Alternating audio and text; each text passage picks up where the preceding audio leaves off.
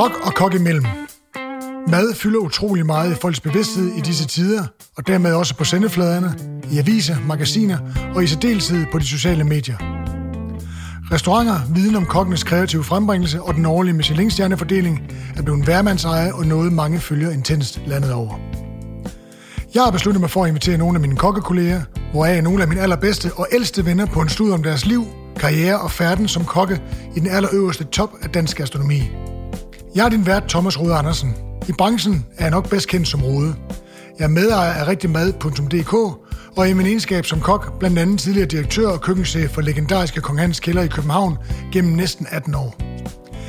Jeg har deltaget i utallige konkurrencer, i mine unge år i hvert fald. Jeg har været dommer i kokkekonkurrencer, talt og skrevet om mad og livet i restaurationsbranchen, ligesom jeg har et indgående kendskab til, hvad det vil sige at være restauratør og drive en restaurant, der faktisk tjener penge.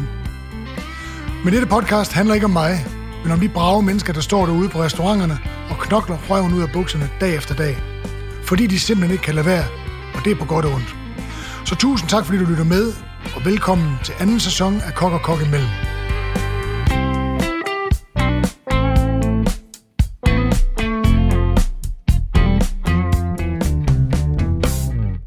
Velkommen til Kok og Kok imellem, sæson 2, og tusind tak, fordi I lytter med.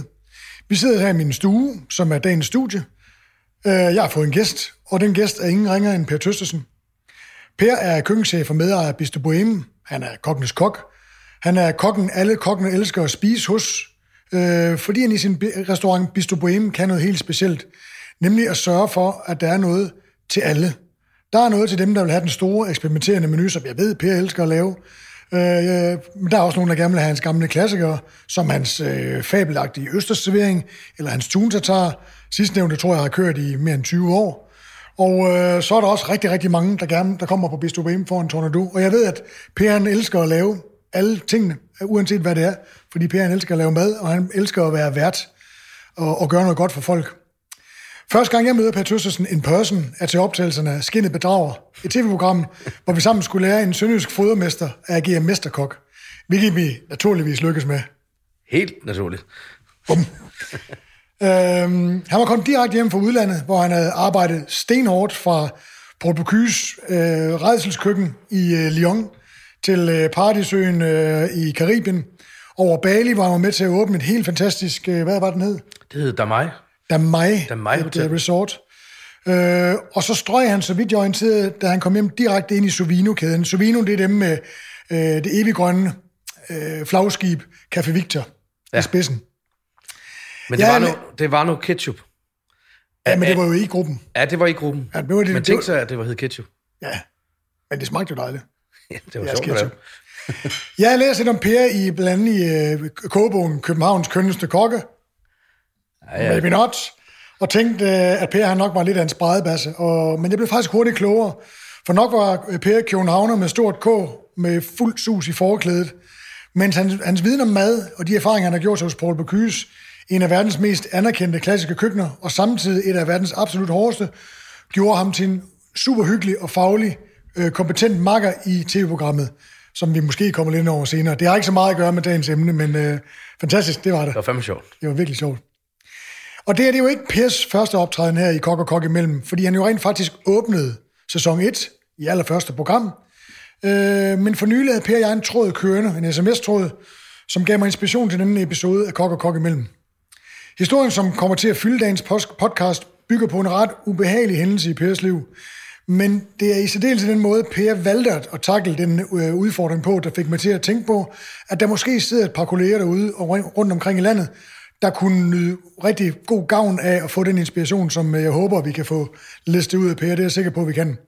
Det er jo ikke nogen hemmelighed, at de fleste kokke elsker deres fag med alt, hvad det indebærer af passioneret kærlighed til livets glæder. Og at de elsker det mere, end de elsker at tænke på deres helbred, og det, der skal til, eller måske rettere det, der skal skæres væk, eller i bedste fald balanceres for at have et langt og godt liv med masser af plads til at nyde de gode stunder i livet, med den dejligste mad og de skønneste vine i super godt selskab.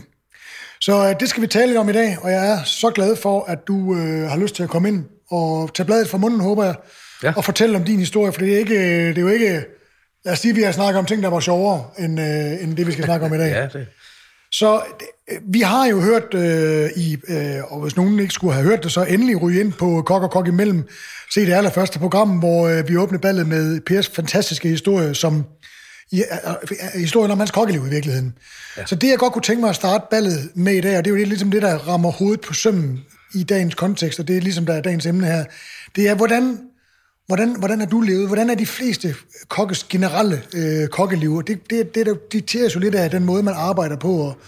Men kan du ikke fortælle lidt om, hvordan levede du dit liv, og hvordan lever de fleste kokke deres liv? Jo, altså der er jo ingen tvivl om, at vi som kokke ikke altid tænker på os selv, men altid tænker på andre. I den kontekst, at vi jo typisk vågner om morgenen, og så tænker man, jamen, vi skal jo på arbejde. Altså, så man springer ud af sengen, får sig et hurtigt bad, koldt vand, barberer sig måske ud af døren. Altså, du har jo rent faktisk stress allerede fra, du vågner af. Fordi du har presset det til, altså, du kan sætte væk ud til, altså, nu skal du ud af døren, ikke? Ja. Altså, du har ikke stillet en time før, så lige kan... Typisk, fordi man måske også er kommet lidt for sent i seng, ikke? Jamen, man kommer altid for sent i seng som kok. Altså, jeg kan aldrig sove. Det kan jeg så heller ikke i dag, men jeg sover aldrig før 2-3 om natten. Det, altså, og min kone går jo i seng kl. 10, halv 11, er naturligt. Altså, hun har altid været meget sund og dyrket en masse sport. Jeg, tog på arbejde. Det er på nogen måde smittet af på dig? Nej, det er på ingen måde. Altså, altså, vi havde så mange ting i køleskab eller på hylder, som jeg slet ikke engang vidste, hvad var. Altså, krydderier, mærkelige teer, mærkelige omega-3-tabletter og grønkålsjuice og de mærkeligste frøer og linser og pis og lort, som jeg overhovedet ikke gad at bruge tid på. Altså, når Dorte kom hjem med noget, så sagde jeg bare nej. Altså udgangspunkt var bare nej. Og hvis hun havde læst et eller andet, der var sundt, så havde jeg alle mulige grunde til, hvorfor det ikke var sundt. Eller hvorfor man ikke gjorde. Men typisk så ville jeg gå på arbejde, møde ind en 11-tiden, og så, så var man jo i gang jo. Og så spiste vi jo 4:30 aftensmad, det var det første måltid. Og der har man måske fået cola eller en kop te. Bare cola? Nej, jeg har aldrig drukket meget sodavand. Men det har jeg jo kvæg, jeg drak rigtig meget Jack Daniels. Ja. Cola. Guderne må vide, hvorfor et klogt menneske, der har så god smag som dig, er faldet over lige præcis det væmmelige fludium. Jamen altså, nu har jeg ikke drukket det i over et år. Savner det? Nej, overhovedet ikke. Altså, det er alt for sødt. Det er alt for, altså, der er slet ikke noget, der... Altså, jeg forstår det ikke. Men guderne skal vide, at det har jeg drukket rigtig, rigtig mange flasker af. Og et er, og det er en brun alkohol. Det vil sige, der er jo karamel i den, plus du så hælder flydende sukker oveni, og det er jo meget lidt klogt. Men det har stået på jo et helt kokkeliv.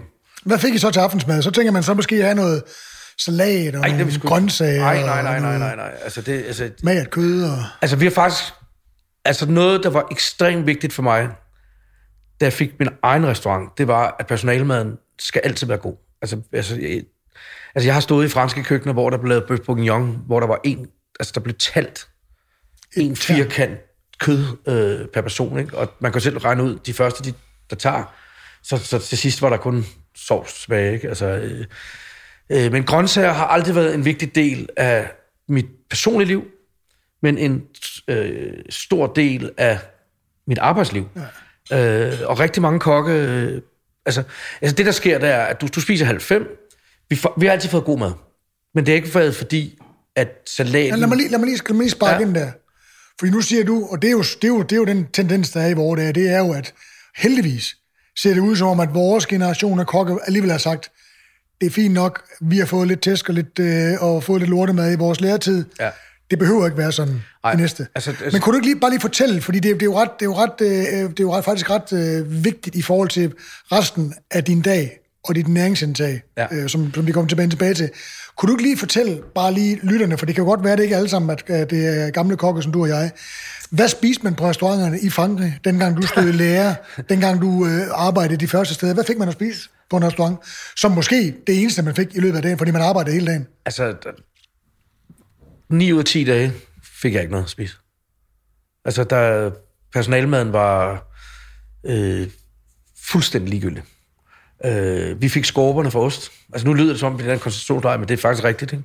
Altså, der stod jo en restaurantchef og skar ostene til, og de rester, der var for det, var der for eksempel. Jeg vil sige, at der, hvor jeg faktisk fik mest næring, det var, når jeg mødte ind om morgenen. Vi mødte jo klokken 7 om morgenen til klokken 2 om natten, var de så de unge. Der er det mega hårdt, når de var på arbejde. Ja, og der var vi altså 16-17 timer på arbejde. Med 4 gange om dagen, at man skulle vaske ned. Altså, og det var fysisk, tror jeg, ligesom at være i et fitnesscenter en time, ikke? Hver gang. Altså, komfur og polere og feje og slæbe skrald ud. Altså, helt overdrevet, ikke? Men når jeg kom om morgenen, så vidste jeg, der var et skab, hvor at pittifurene fra i går var. Og det var, fordi jeg stod på fisken, som var ude i en garage med køl på, så man frøs jo helt vildt, og ens finger ned i vand og stod den fisk og sådan noget. Men der kunne jeg gå over, og der vidste jeg, at konditoren sådan lukkede det ene øje, fordi han vidste godt. Så der kunne man tage hånden ind, og så tog man bare sådan en håndfuld pittifur og bare kørte ind i munden. Sådan, og så fik man trods alt et eller andet sukker, som der var meget godt, fordi du havde en lille smule energi. Men den bedste dag, det var den dag, hvor man skulle lukke. Så når alle gik klokken 1... Altså til lukkedagen? Ja, så skulle man vente på, at dessertvognene kom tilbage. Men der var alle gået. Og der, kom ostevognen jo, og dessertvognen ud. Der siger til dig, der spiste man... Altså alt, hvad der... Fordi man kunne... Altså det kunne ikke blive kontrolleret, hvor meget kage, eller hvor meget brød, eller hvor meget ost, der var spist. Fordi det var ligesom nogle vogne, der kørte ud til gæsten. Og skal lige sige, altså ostevognen hos Paul Bocuse, og dessertvognen hos Paul Bocuse var jo... Det var 10 vogne, ikke? Altså, sindssygt. Ja. Og der var frugtskole, og altså, det var nok der, at men typisk, så fik vi... Altså, jeg husker... Altså, det eneste, jeg husker, det er den der bøf bourguignon, hvor jeg kun fik sovs. Altså, det er kraftet med, når du har været på arbejde 16-17 timer, og så kun for sovs. Altså, men du må jo så have spist noget, og det er jo igen det der, hvis man spiser... så kommer man hjem... Altså, det kan jeg faktisk ikke relatere til i Frankrig. Fordi at i Frankrig, der besvimede jeg, når jeg gik derfra. Altså, jeg faldt bare om, når jeg kom hjem. Jeg havde en fridag om ugen, det var onsdagen. Og de sagde, at jeg havde 1,5 fridag. Den ene fridag var, at man havde mødt klokken 7, og så var man den, der lukkede efter frokost. Det vil sige, så kunne man få noget at spise. Men så gik man, når de andre mødte, tilbage efter kupyr. Så klokken 5 gik man hjem, og det mente de var en fridag. Så man havde været på arbejde 7 morgen, 5 eftermiddag. Og den dag, der gik jeg over. Typisk så... Og jeg ved, det lyder fuldstændig latterligt, men det er sandheden, ikke? Altså, at jeg gik hjem og boede i Collonges au Mont d'Or, og så tog jeg alt mit kokketøj, og så gik jeg til den tætteste by, som var 3 kvarter gågang væk, og så smed jeg alt mit kokketøj, undertøj, ind i vaskemaskinen, og så gik jeg hen og købte en lille, sådan en halv flaske rød, eller sådan en lille flaske rødvin, ligesom man får i flyet, eller i en minibar, og et stykke flyt, og et eller andet stykke ost, eller noget skinke. Og så spiste jeg det, og så faldt jeg i søvn. Og det skete hver onsdag der, og så faldt jeg i søvn, fordi man var død træt. Og så, så blev jeg vækket, når butikken lukkede ved siden af. Og for lige at fortælle, hvordan dagen var også, så... Altså, når jeg gik til kupyr... Som er delvagt for dem, der ikke skulle vide det. Ja, altså, det er, når du har fri om efter... Færdig med at køre frokostservice, rydde op, pusse køkken fuldstændig ned. Og så gik jeg ud i bussen, der holdt ude foran en restaurant, og så jeg havde lært buschaufføren at kende, og så kørte han ruten, og når han nåede tilbage til restaurant igen, så vækkede han mig, og så gik jeg på arbejde. Ikke? Så den tid, altså der vejede jeg 67 kilo eller noget, ikke? Altså, jeg lignede jo ikke på 12, ikke? Altså, du kunne ikke... Men når du gør noget så ekstremt, altså, så er det, at du skal være enormt stærk op i dit hoved, fordi at der er en gigantisk konkurrence mellem folk, og alle vil have dit job. Og jeg var jo sådan oven i det, den første udlænding, der nogensinde har fået penge for at arbejde hos Bocuse. Vi havde jo franskmænd, som kom gratis fra andre 60-stjernede, altså bare for at få det CV, at man havde arbejdet. Japanere, der betalte. Japanerne betalte, amerikanerne betalte. Ikke? Japanerne havde, Bocuse havde en skole kun med japanere uden for Lyon, hvor at den bedste i sin årgang fik lov til at betale for at komme og arbejde hos Bocuse. Kæft, det er sygt. Altså, jeg tror, at altså, i dag har vi jo heldigvis Geranium og Noma, som folk valgfarter til, eller nu også Alkemisten, ikke? Men jeg tror stadig, de er lidt mere humane, end det var i 90'erne. Ja, altså, det må vi for Guds skyld håbe, ikke? Men det der er, at når man vil noget, så skal man sige til sig selv, at det her vil jeg. Og konsekvensen fandt jeg jo først ud af, da jeg flyttede, eller da Paul Bocuse bad mig om at tage til Karibien og være køkkenchef på det tidspunkt verdens dyreste hotel. Og vi stod 7:00 om morgenen på sådan en karibisk paradisø med 12 gæster, som skulle have aftensmad. Men 7:00 om morgenen, så stod vi, mig og Christophe, som er min gode ven og kollega, som er en stor kok i Frankrig i dag. Så stod vi jo 7:00, kiggede på hinanden, kokkejagt på, op til restauranten. Og så havde vi en til 8:00 om aftenen til at lave en menu til de der 12 gæster. Og vi fandt jo lynhurtigt ud af, at jamen, de ville egentlig hellere have en lille stykke grillet fisk. Og sådan noget. Altså, vi stod jo og lavede and og alt muligt. Der var intet, der sagde i os, før efter sådan et par uger, hvor vi ligesom sådan sagde, hallo? Altså, hvorfor tager vi ikke ud og svømmer om morgenen 7:00? Altså, hvorfor går vi ikke en tur på stranden? Hvorfor er det, at vi er så fastlåst i de her rammer? Men vi havde begge to arbejdet på 60-stjernede Michelin-restaurant i så mange år. Og det lå, altså vi kunne ikke komme af med det. Det tog altså rigtig, rigtig lang tid. Og faktisk, i den periode, begyndte jeg at træne. Og jeg har faktisk nogle helt fantastiske billeder, hvor jeg rent faktisk ser næsten lige så godt ud som dig, Thomas. Men jeg havde rent faktisk sixpack, og jeg havde et ordentligt bryst. Var det i Karibien? Det var i Karibien, ja. Fandt vi simpelthen ud af, at vi havde jo... der var ingen sted at gå hen. Altså, det var en lille bitte ø. Og der boede 1000 mennesker. Der var 2 biler. Og der var en trafikulykke. Ret vildt faktisk, at de 2 kunne køre sammen, ikke? Når der nu kun var 2 biler på øen. men de her mennesker havde... Altså, det var racisme mod hvide mennesker. Selvom at vi var det eneste arbejde, de reelt kunne have, andet end at være fiskere eller et eller andet. Og vi var også de eneste, der kunne jo købe varerne fra dem. Men de unge drenge havde os. Og det fandt jeg ud af, at det var der en rigtig god grund til, fordi der havde været en masse franskmænd og italienere og nogle dumme svin som køkkenchefer og havde været... Altså, jeg fandt jo lynhurtigt ud af, at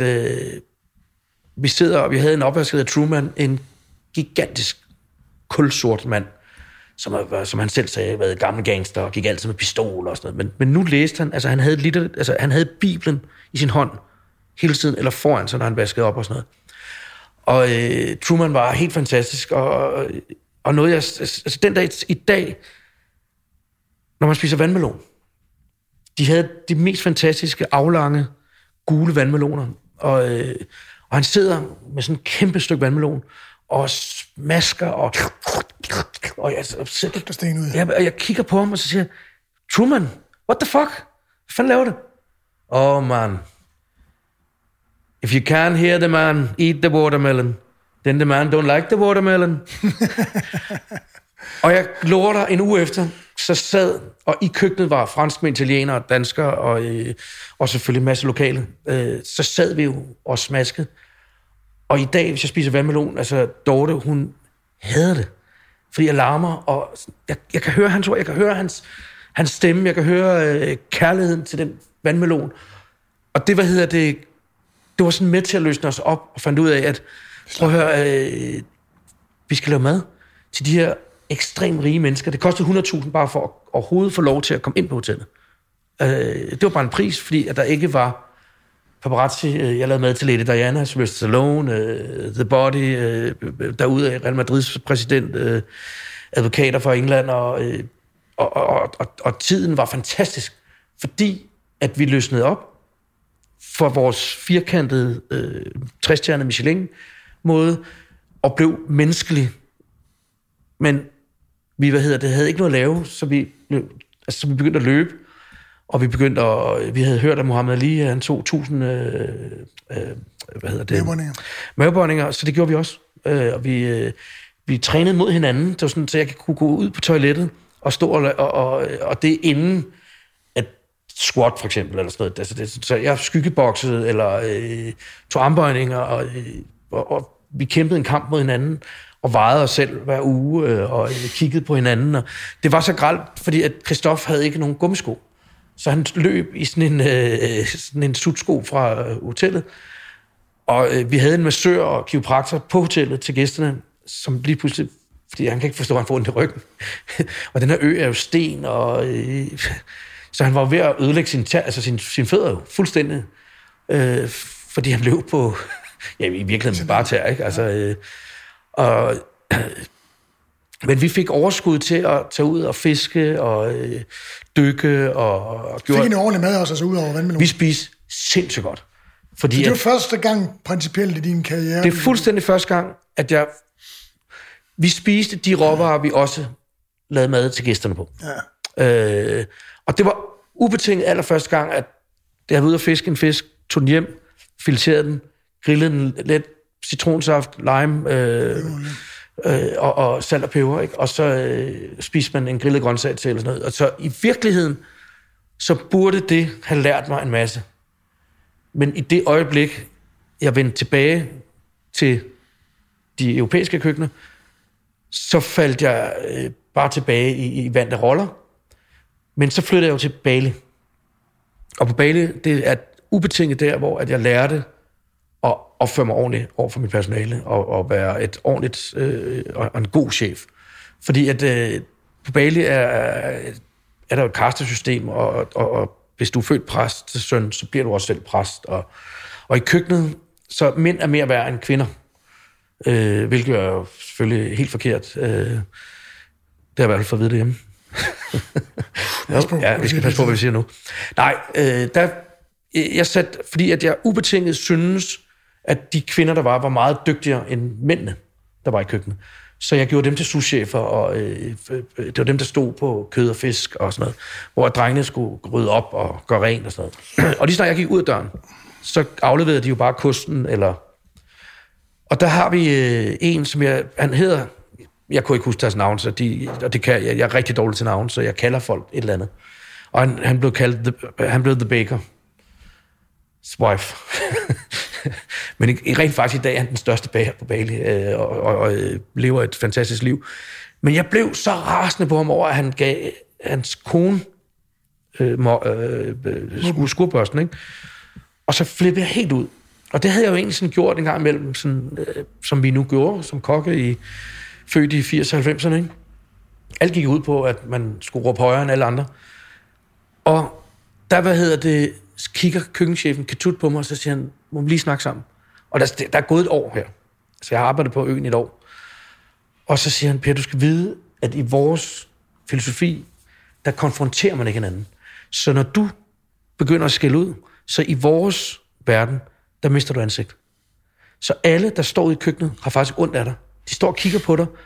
Det ser ud som for dig, at de hører efter, men de står rent faktisk op i deres hoved og tænker, nej, hvor er det synd for. Så blev jeg sur. Men det var den sidste gang, jeg blev det. Ja. Fordi jeg tænkte over det hele natten. Jeg sad faktisk ude på, eller lå i sådan en kæmpe pude, og kiggede på stjernerne, og lyttede til stilhed. Og tænkte over, hvor var det en fuldstændig fantastisk ting, at han endelig efter et år ville nå op til den hvide mand. Ja. Ham, som bestemte, at jeg var Mr. Per. Og alle elskede mig, fordi at jeg havde givet dem det her job. Og så havde jeg jo lært alle. Der var, altså, da vi sad med jobsamtale, så sad folk og sagde, så siger man, når er du kok? Jamen, hvis det er det, du vil, hvis det er gartner, jamen, så er jeg gartner. Altså, det var en helt anden indgang til livet, end jeg nogensinde havde prøvet, ikke? Og jeg lærte dem jo, altså en flaske vin dengang kostede jo lige så meget som 2 års løn. Så jeg blev nødt til at vise dem, at smadre en på gulvet, ikke? For at sige, jamen prøv at det er okay. Altså, men vi skal gøre en indsats.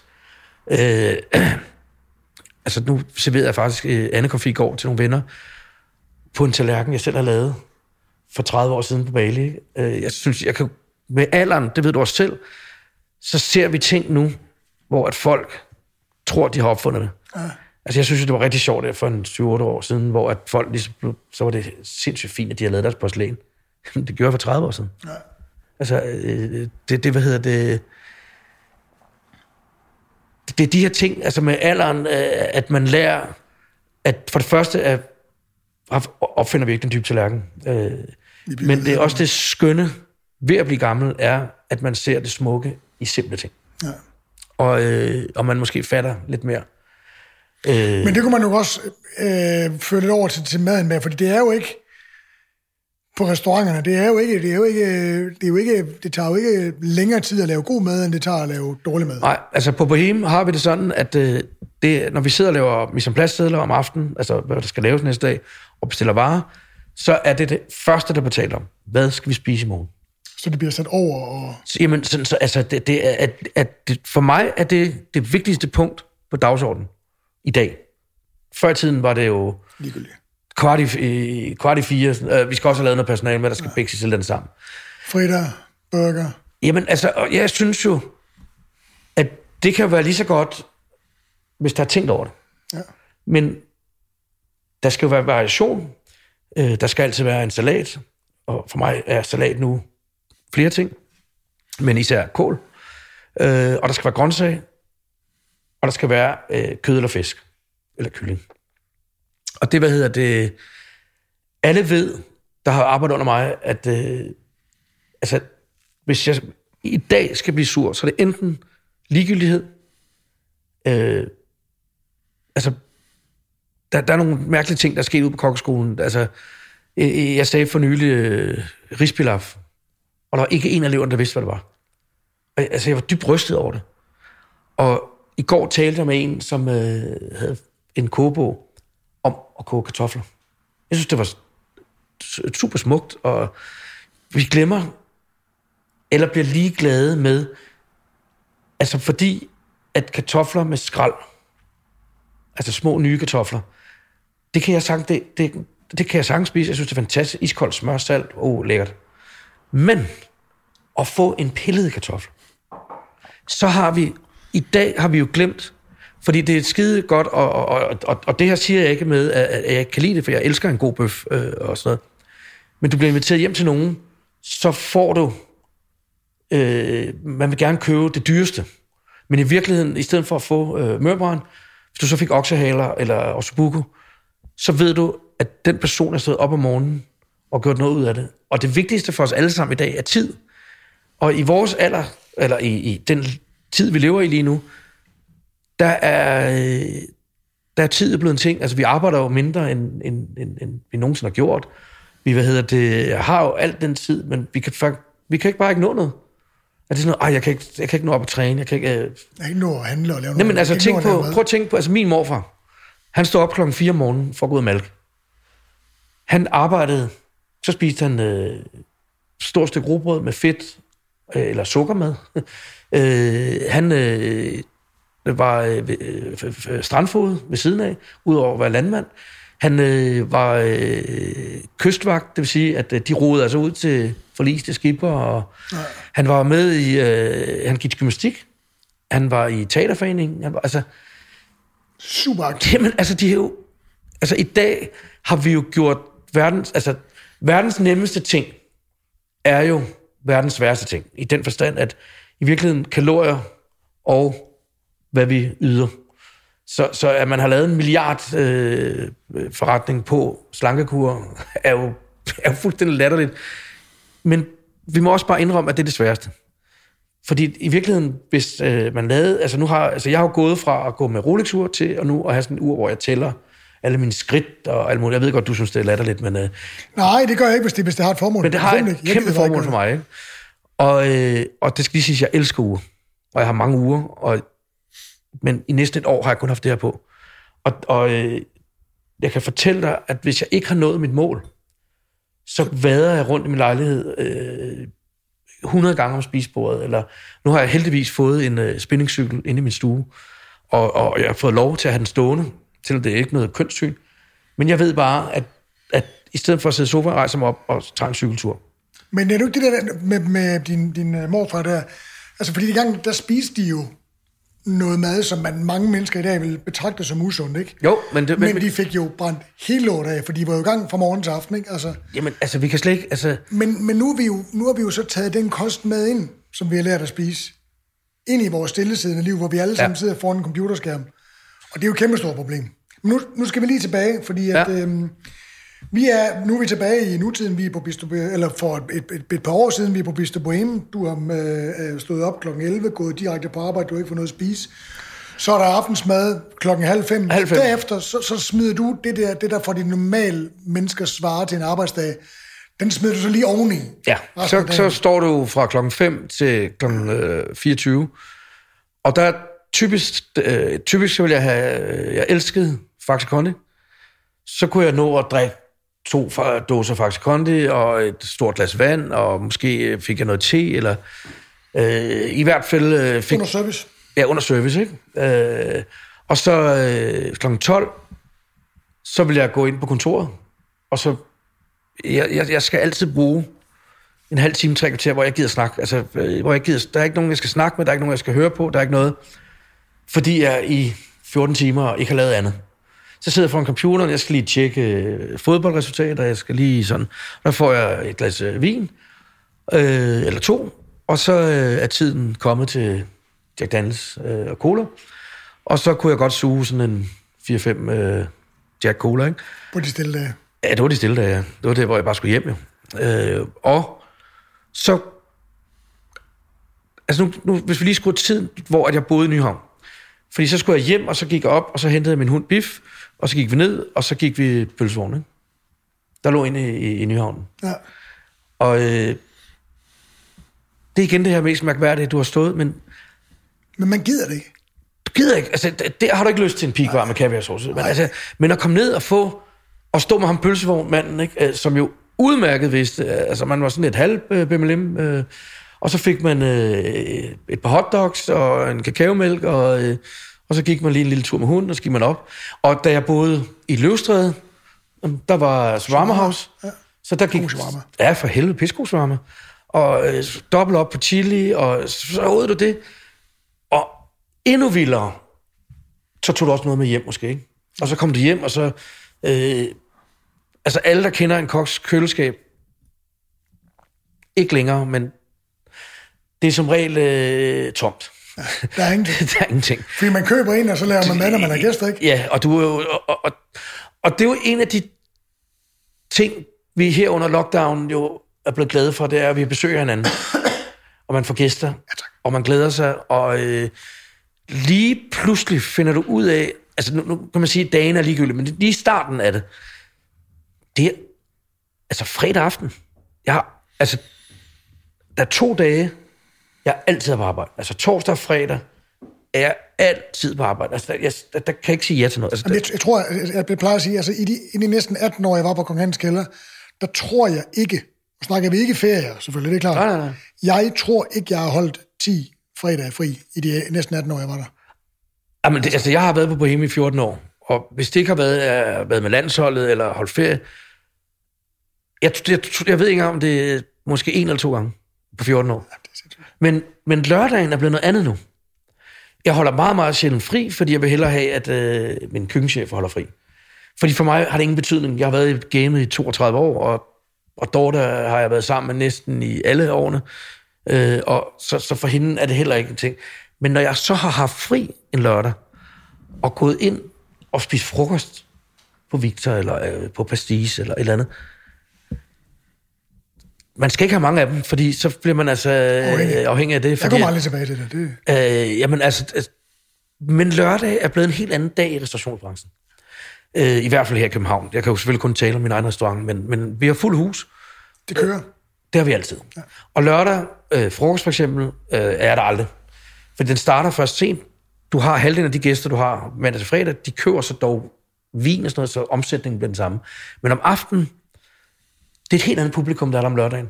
Og det er meget mere stille og roligt. Det er typisk, der er mange toer, som får passe børnene eller et eller andet i et tidsrum, eller skal i biografen eller i teater. Eller sådan. Og det er også den dag, at det er 100% af krabbe og tornado og creme brulee. Og selvom vi kan have lige så mange i bogen som om fredagen, så føles det som at have halvdelen. Så lørdagen er ikke længere blevet den dag, altså da jeg stod lærer, var lørdag jo gigantisk, ikke? Men det er torsdag og fredag, helt klart. Og så kan man sige, mandag tirsdag, det er de dage, hvor vi kan være mest kreative, for det er der, hvor vores folk fra altså vores kollegaer fra branchen går ud. Så det elsker jeg at være på arbejde, hvor at, det skal så siges, at jeg for nogle år siden blev enig med min kone Dorte om, at tirsdag er helligdag for os. Fordi den eneste dag, at jeg troede ikke, det var muligt at gøre det.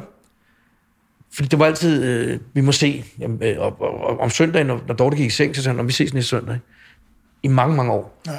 Og det er jo ikke holdbart, hvis man... et er vores syge hjerne omkring det at være kok, og det er jo sygeligt, fordi at vi tænker overhovedet ikke på familie, venner, noget. Derfor er det meget svært for folk at forstå, hvorfor man ikke kommer, eller ikke deltager, fordi at for alle andre, at det er jo vigtigere. Og det er det for mig i dag.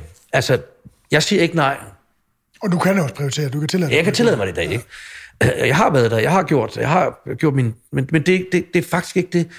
Men jeg vil gerne sige ja til at komme til det bryllup, eller den fødselsdag, fordi at jeg ved, at Dorte sætter pris på, at vi så kan være sammen, og have den oplevelse sammen. I stedet for, at jeg kommer rystende kl. 12, og festen er i gang, eller et eller andet. Så prioriteringerne bliver med alderen, og det er jo kun sådan nogen som dig og mig, der har holdt ved i så mange år. Du hoppede af for nogle år siden, og ikke var på restaurant, og du har også fortalt mig, at du jo aldrig nogensinde kunne finde på at hoppe tilbage i det, men det tror jeg ikke, man kan. Nej. Altså, jeg tror simpelthen ikke, at man finder ud af, hvor mange afsavn du virkelig har. Men jeg er glad for, at jeg har fundet ud af det først nu, fordi ellers så var jeg hoppet. Jamen, jeg har det på samme måde. Og derfor kan jeg også godt forstå, 25-årige kokke stopper, fordi de får børn. Fordi at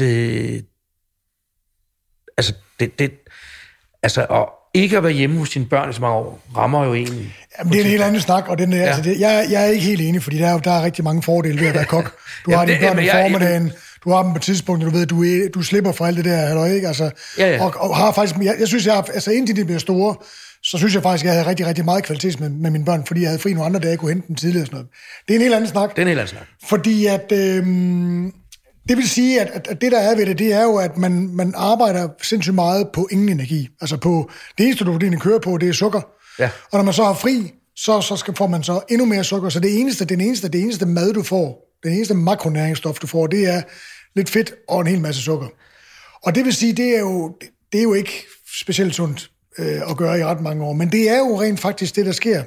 Og så når man siger, altså, fordi til personalemad, når man knokler hårdt, man har ikke lyst til at stå og spise en makrel og et eller andet tomatsalat. Du vil have et eller andet lækker mad. Du vil have noget comfort food, der bare spiser meget spaghetti. Og så skal man også huske, at det bliver spist i et tempo. Ja. Altså, jeg kan se nu, når jeg spiser, så er jeg den første, der tager maden, og jeg er den sidste, der er færdig. Jeg kan se kokke, altså på 5 minutter har de spist en tallerken, og skal de ud og ryge. Ikke? Jo, men det er også fordi det der, altså at spise pasta, ris, kartoffelmos, pomfritter, det drøner jo lige ned. Du skal, alt er jo fortykket for dig. Det er jo raffineret mad. Ja. Så du skal ikke engang tænke, altså når du spiser grøntsager, når du spiser kød med struktur, så skal du jo sidde og tygge det, for at det ryger ned. Ja. Altså jeg sidder jo, halvdelen af tiden sidder jeg jo choker for sådan en klump i halsen, og sidder til og laver øjne, ikke? Og tænker, hvad for fanden gør han det? Fordi jeg har brugt mere end 30 år på det, og lære at spise på den måde, fordi at man skulle videre, ikke? Men det, der sker, og det, der er egentlig ligesom, jeg gerne vil have snakket om i dag, det er, at en dag så er der en, der ringer med den store klok. Jamen altså, rent faktisk, så opstår det, vi er på Helenekilden, sammen med et vennepar. Han har noget... Strandhotel oppe i Nordsjælland. Ja, og vi bliver hentet derhjemme i hans splitnye Tesla. Han har Center for Sundhed, han har læger og sygeplejersker og massører og fysioterapeuter ansat, og er en toptrinnet fyr, ligesom dig. Og, tak. Ja, og vi sætter os ind i bilen, og hans veninde, hun har lavet foie og nogle hapser. Vi sidder og hapser og drikker en flaske Massot, kører op, lander op på hotellet, vi er i topform, ikke? Altså, det er så godt, ikke?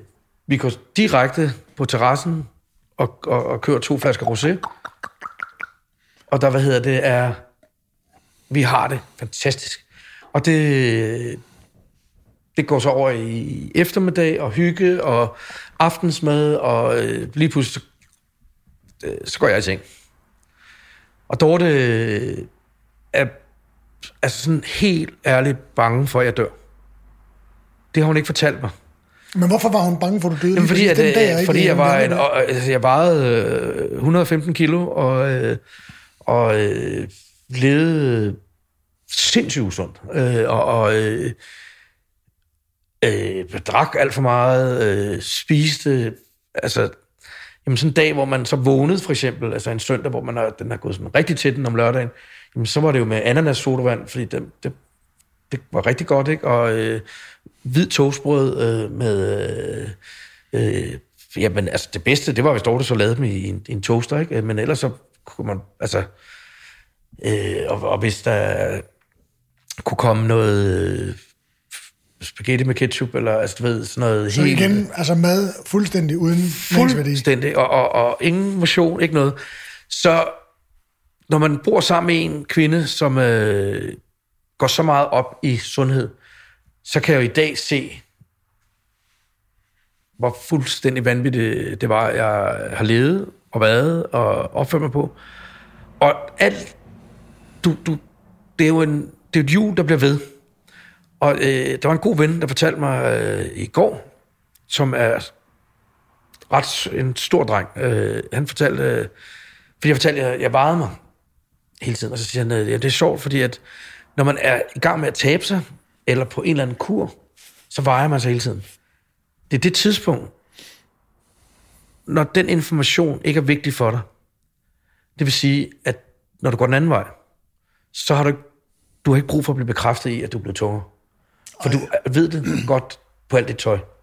Du ved godt, hvad det, altså, hvordan det er. Så jeg havde jo sådan nogle ind og ud. Så tabte jeg mig, og så tog jeg det på igen. Så jeg havde jo skjorter fra størrelse 47 til størrelse 42. Og jeg vidste, at jeg skulle ryge op i det igen, så det er ikke noget, man smider ud. Jeg havde også bukser. Så du gik ind og ud af din garderobe? Ja, jeg gik bare ind og ud af garderoben, ikke? Og så synes man, det var nyt, fordi nu var det jo... Men det gik ud på, at skjorterne... der er ikke noget værre, end at have noget, der er for småt på. Fordi så føler du, det er kun der, at i den tilstand, du er, så er det eneste, der gør noget inde i dit hoved, det er, og den er fandme stram, den her skjorte. Men når man så bare kan gå hen og tage en, der er lidt større på, så bliver det jo sådan, ikke? Men da jeg går i seng, så... tilbage på Helenekilden. På Helenekilden. Så brød Dorte sammen over for Jonas, og om ikke han vil tale med mig, eller gøre et eller andet, og han siger, prøv at høre, det sørger jeg for. Og jeg kan huske, Dorte kom op, fordi jeg havde låst døren, og sov jo. Jeg var helt væk, ikke? Og så kom hun ind, så slår hun mig bare, altså hun blev stå og slå på mig, og skille ud, og jeg kunne slet ikke, altså, hvad er der galt, altså, jeg har bare gået i seng. Men det var en kulmination på tingene, ikke? Jeg håber så op. Og det tænkte jeg faktisk over på vejen hjem, samtidig med, at jeg drak en liter cola. Og så tænkte jeg, okay. Og så ringer Jonas og siger, prøv at høre, jeg kommer og henter dig tirsdag. Og jeg har aftalt med Dorte, jeg ved godt, det er jeres fridag, men jeg kommer lige og henter dig. Vi skal lige ud og besøge en, du skal have sådan et, du skulle fylde 50. Du skal kraftedeme have, og en pissefed fødselsdag, du holder det, og skide sjovt og sådan noget. Og det er alt, hvad du er, 200 mennesker. Men nu skal vi lige, og det her er jo slut februar, nej, det er start marts sidste år. Så det er et år siden. Ja. Og så siger jeg, rent faktisk, ja til det, fordi at jeg tror selv, jeg har sukkersyge. Fordi jeg, ligegyldigt hvad jeg tog, om det var en Faxe Kondi, om det var vand, eller det var en øl, eller det var en whisky, så kunne jeg drikke sådan en glas, så jeg drak det bare i en køre. Og så kom der det der, hvor at jeg skulle også tisse. Og jeg undrer mig, hvordan kan jeg være tørstig og skal tisse? Der er jo et eller andet, der er mærkeligt der, ikke? Det er jo sådan et rigtig diabetes. Ja, hvad hedder det? Altså, den kan man så sige til alle, at hvis I har det sådan, at I føler tørst konstant, jamen, gå til læge, ikke? Men jeg kommer op til en meget... Ja, det er simpelthen sådan et sundhedstjek, hvor jeg er på cykel og har elektroder på hjertet og maske til vejrtrækning og vi har det skide godt. Hun er en fantastisk kvinde og skide sød og hun synes det er helt interessant, for jeg forklarer hende om den der madpyramide, hun har hængende, skal hun smide ud, og jeg er jo pisseklog på alle andres vejen. Og jeg laver mad på det tidspunkt på 18 år for det danske fodboldlandshold. Altså, jeg står og laver mad til trimmede sportsfolk. Altså, har bare glemt mig selv. Og så tager hun en blodprøve. Jeg har været der en time. Og så kigger hun sådan op på mig, og så siger hun, okay, det var ellers lige så hyggeligt. Men det sagde hun simpelthen? Hun sagde, det er bare lige så hyggeligt indtil nu. Og nu er det alvor, Per. Og fordi det er på et privat, så må hun ikke, og fordi hun ikke er læge, må hun ikke fortælle mig tallene. Alt de prøver hun, altså hele den test, hun har lavet med hele din krop, det skal så sendes til din læge, og så skal lægen gå... Først bliver det sendt, faktisk, først går hun det igennem, så går en hjertekirurg, eller en hjertelæge det igennem, så bliver det til din egen læge, og så skal lægen fortælle dig resultaterne. Og hun bliver ved med at sige det der, hun blev ved med at sige til mig, Per, du må simpelthen love mig, at det første, du gør i morgen tidlig, og det er ikke noget med, altså, men det aller første, du gør, det er at gå til lægen. Altså, jeg sender ham til nu, og det er ikke noget med, du skal vente, det er ikke noget med, du skal bare... Du skal være til lægen. Hvis han åbner 7:00, så er du der 7:01. Og jeg tænker, okay, slap af. Altså, jeg har en travl dag i morgen. Men om aftenen, så ringer telefonen, og så er det hende, og så siger hun, Per, det har jeg aldrig nogensinde i mit liv gjort. Og det er fuldstændig ude... altså, jeg må ikke det her, men du skal gå til læge i morgen. Og jeg gør det kun fordi, at du er Jonas' ven, men der er altså noget helt galt. Så siger, og men du mærker ikke, at du havde det mere... At det var mere galt fat med dig end andre dage? Overhovedet ikke. Altså, det var fuldstændig normal dag. Altså, fuldstændig normalt. Altså, jeg tager min cykler ind til min læge om morgenen. Han tager en blodprøve, og da han... Det ved jeg så masser om i dag, men det vidste jeg ikke noget om. Altså, og han sidder og kigger, og så smider han bare den på bordet, og så tager han telefonen, og så ringer han skal have en ambulance nu. Og jeg sidder og kigger og siger, ikke til mig. Du skal på Rigshospitalet nu. Og så siger jeg, men prøv at høre, jeg har Michael Laudrups fødselsdag, og jeg tager min cykel, jeg bor ved siden af, så jeg cykler lige ned, så kan jeg cykle på arbejde bagefter. Og han siger, du må gerne cykle det ned, men du kan lige så godt ringe ind på arbejde og sige, at du ikke kommer, fordi du bliver indlagt i dag. Så for hvad? Hvad fanden snart om? Men afsted, du cykler nu. Og så cykler jeg ind på Rigshospitalet, og kommer op på, jeg kan ikke huske, om det er 9. eller 13. etage, men du er i hvert fald højt op, og folk er syge. Og jeg tænker, det kan ikke, hvor fanden skal jeg her? Altså, folk er syge. Det er mennesker, der altså, jeg tænker, de stiller, altså, det er et spørgsmål om, at det er den sidste station, ikke? Og jeg fatter ikke en skid stadig. Kommer en sygeplejerske ind, og hej, jeg er sød, og vi skal lige have taget de her blodprøver, og tager blodprøverne, og så kommer der bare 3 læger ind. Og så siger de, må vi se dine fødder? Okay. Skal de se fødderne, og har jeg også lært, at det er fordi, at man kan få en... rigtig mange, altså hvis du får et sår, det kan ikke hele. Altså man heler rigtig, rigtig dårligt med at have diabetes. Det vil sige, altså, hvis jeg får et sår et sted, så har jeg det i flere måneder. Og det kan ikke, altså det kan simpelthen ikke helbrede sig selv. Det kan ikke helbrede sig selv. Og med fødderne bliver det jo nogle dybe sår, der går helt ind til knoglerne, og det er fuldstændig, altså det kan jo medføre amputation, altså du bliver amputeret. Det er noget med de små blodkar, der ligesom bliver karamelliseret og nærmest... De lukker sig fuldstændig til, så du kan ikke simpelthen ikke... Altså jeg har det er også derfor, jeg har gigt i fingrene nu, ikke? Altså, fordi altså, det er jo simpelthen strammet sig sammen, og der er ikke... Altså, så jeg kan ikke holde på min kniv i nærheden af det, jeg kunne før. Og jeg kan heller ikke... Altså, når jeg løfter jeg med nogle andre fingre, og... Så man er jo blevet handicappet på en måde, ikke? Men jeg forstod det simpelthen ikke. Og så siger de her læger, jamen, altså et normalt blodsukker ligger 5-6 stykker, og du er plus 20. Og på langtidssukkeret var jeg over 100.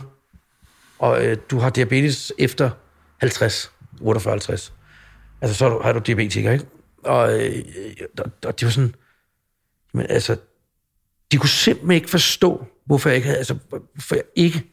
Jeg følte ikke noget.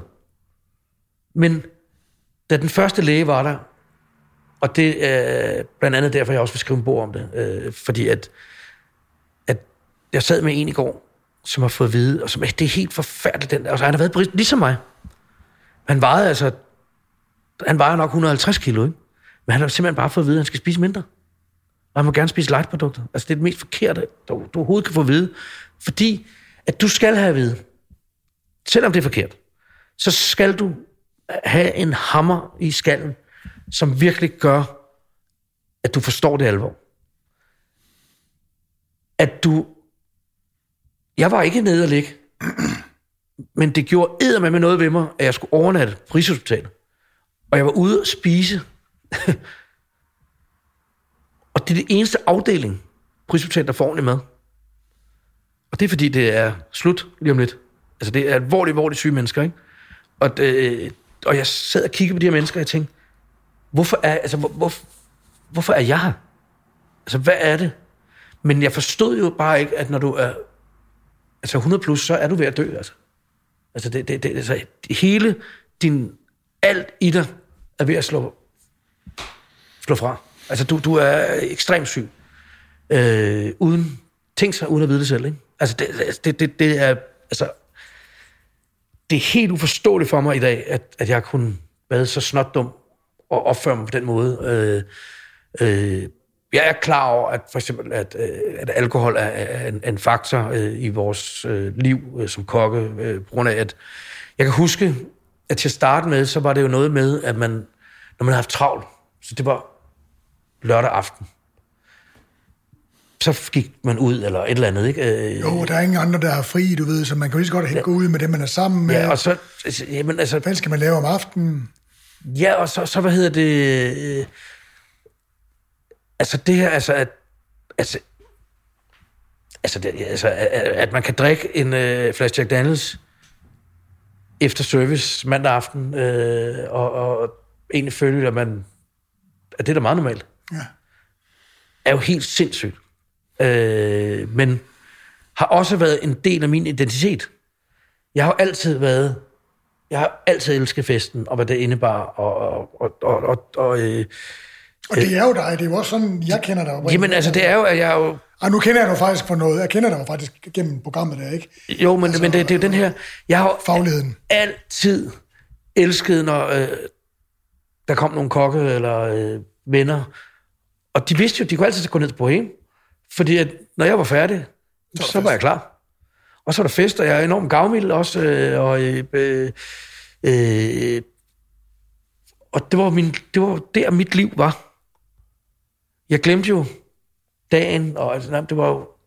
Altså, når ligegyldigt hvor træt jeg var, men når klokken så var 10 eller 11... Fået 4 Jack Daniels, så var du frisk. Så var jeg satanede frisk, ikke? Og så kom jeg jo hjem klokken 4-5 om morgenen, ikke? Og så kørte det bare igen. Igen. Ikke? Altså, men for... Altså, den læge fortæller mig det. Der sidder jeg og kigger på hende og synes, at hun afskærer alt. Så du aldrig mere alkohol, aldrig mere frugt, aldrig mere sodavand, aldrig mere slik, aldrig mere kage, aldrig mere dessert, aldrig mere pasta, aldrig mere kartoffel, aldrig mere ris, aldrig mere brød, aldrig mere alt. Der var der eddermame. Altså, der var der som om, der gik sådan en helt sort skærm ned foran mig. Men det var jo alt det, du levede af, bortset fra, når du var ude at spise på restauranter, som du så også gjorde. Ja. Altså, jeg har jo været livsnyder i den grad, og elsker at spise. Men må jeg lige spørge, tror du det, altså, fordi det du siger, lad os så bare sige, alle ved det her med slikket, alle ved det, at meget, meget sukkerholdig frugt også kan være et problem, i særdeleshed, når man har en diagnose, som du så havde, kan man sige, ikke? Men når man tænker på, hvor meget af de her ting, altså en helt almindelig dansker, der starter med cornflakes om morgenen, og så får man lige et stykke en bolle med ost, og så til frokost, der får man brød igen, måske får man en pastasalat på arbejde, og så om aftenen, der består 75-85% af det, man spiser af for eksempel pasta med lidt sovs på, ikke? Jo. Og jeg kan ikke lade være med at tænke på, i hvert fald, jeg har også prøvet at leve sådan, og jeg har da lyst til at spise noget indimellem. Det kan jeg lige så godt sige som det er. Jeg har da lyst til at spise mellemmåltider, fordi jeg var aldrig mæt. Jeg var aldrig mæt. Og slet ikke, når man arbejder med altså 14-16 timer om dagen. Nej, og så dels, når man så er færdig om aftenen, så går man kunne hjælpe mig også ud og spise hotdog, der er hvidt brød med pølser, der er 25% mel og pomfritter til, ikke? Jamen, altså, der kommer ikke noget mad ind. Altså. Nej, du får ikke... Altså, i virkeligheden får man... Jeg er nødt til at gå den færdig. Ja. Fordi det, der var... Undskyld. Det, der var min pointe, det var sådan, når du så kommer ind og siger til mig, Per, det er slut. Altså, 85% af det, du spiser, kan du aldrig nogensinde røre med. Ja, så er det, jeg tænker, at de fleste mennesker, de går ned, fordi hvad fanden skal de så leve af? Ja. Og hvordan skal man, når man ikke er kok og har den samme indsigt som du er, hvordan skal du få noget at spise? Jamen, altså lige der tænker du... Fordi alt andet er ukendt. Nå, men for mig var det, jeg kunne... Hvis vinduet havde været åbent, havde jeg sprunget ud. Så havde jeg... Ja. Altså, alt... Der var en kæmpe stort skærm, der gik ned for mig. Og... altså, vitterligt... Så havde jeg hoppet ud af vinduet. For der var ikke mere at leve for. Det var fuldstændig ligegyldigt. Fordi alt det, jeg troede, jeg elskede, var lige taget fra mig. I et hug. Men der sidder så en diabetessygeplejerske foran den her læge, og hun blinker til mig. Og sådan, altså sådan tager hånden op og kigger på mig. Samtidig med den ældre læge står bagved. Og det var sådan, faktisk, så kom der så den der skærm, den sådan gik lidt op, og jeg kiggede på hende, og så går lægen ud, og så siger hun, godt, nu skal du høre. Lad os lige tage den fra Kong Knud, siger hun, ikke? Altså, du må godt drikke Cola Zero. Og jeg var sådan, okay. Ikke for, altså, det var faktisk ikke, det var ikke det, men det var bare sådan, vi ikke, altså der er noget, man kan gøre. Og hun sagde også, for eksempel, så siger hun, jamen altså, det er klart, at du ikke må drikke sodavand med sukker. Altså, du skal jo tænke over det. Men kan vi ikke bare starte med, du vejer for meget. Du skal dyrke motion. Det er okay, for du skal tabe dig. Du har diabetes 2, det er en livsstilssygdom, du har det resten af livet. Du skal fatte, at må jeg lige have det ind? Du har diabetes 2, ja. Det er diagnosen. Det er diagnosen, det er... og resten af dit liv har du... Ja, det er en kronisk sygdom. Det er jo ikke noget, der går væk ifølge det danske sundhedsvæsen. Det er der jo rent faktisk, både i Frankrig, Italien, England og USA, der, men jeg har valgt at sige, at det er en kronisk sygdom. Fordi det er det, der hjælper mig. Det forstår I den forstand, at jeg skal aldrig drikke en sodavand mere. Men jeg har drukket for det her år måske 4 Cola Zero. Altså, hvor at af en eller anden grund har altså, men altså, vi har ikke sodavand derhjemme. Altså, det har vi aldrig haft. Det er jo en nem måde at gøre det på. Det er jo igen det der med, altså har man ligesom... Jo, men det der faktisk... Fordi det faktisk altså, det var, at hun kom med noget... Hun sagde... Og det var derfor, jeg sagde det med... Altså, Cola Zero. Fuldstændig ligegyldig ting. Så sagde hun fuldkorns havrefras. Og jeg var sådan, okay. En ting, jeg aldrig har tænkt over. Og også en ligegyldig ting. Så fortalte hun mig, at du må spise 3 stykker frugt. Men hold dig til det. Og så sagde hun, tørret frugt. Du skal bare huske, at alt er sukker. Og vend nogle tingene rundt, og kig sukkerindholdet. Og light, nej. Og det er jo du hører det kraftedeme fra...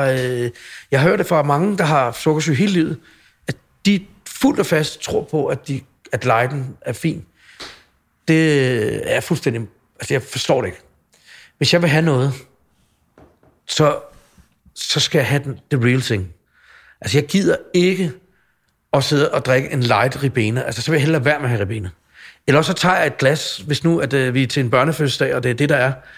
Jamen, så vælger jeg op i mit hoved, hvad jeg gør. Altså, de fleste gange vil jeg bare drikke noget dansk vand, ikke? Altså, men jeg er så nået til et punkt, hvor at...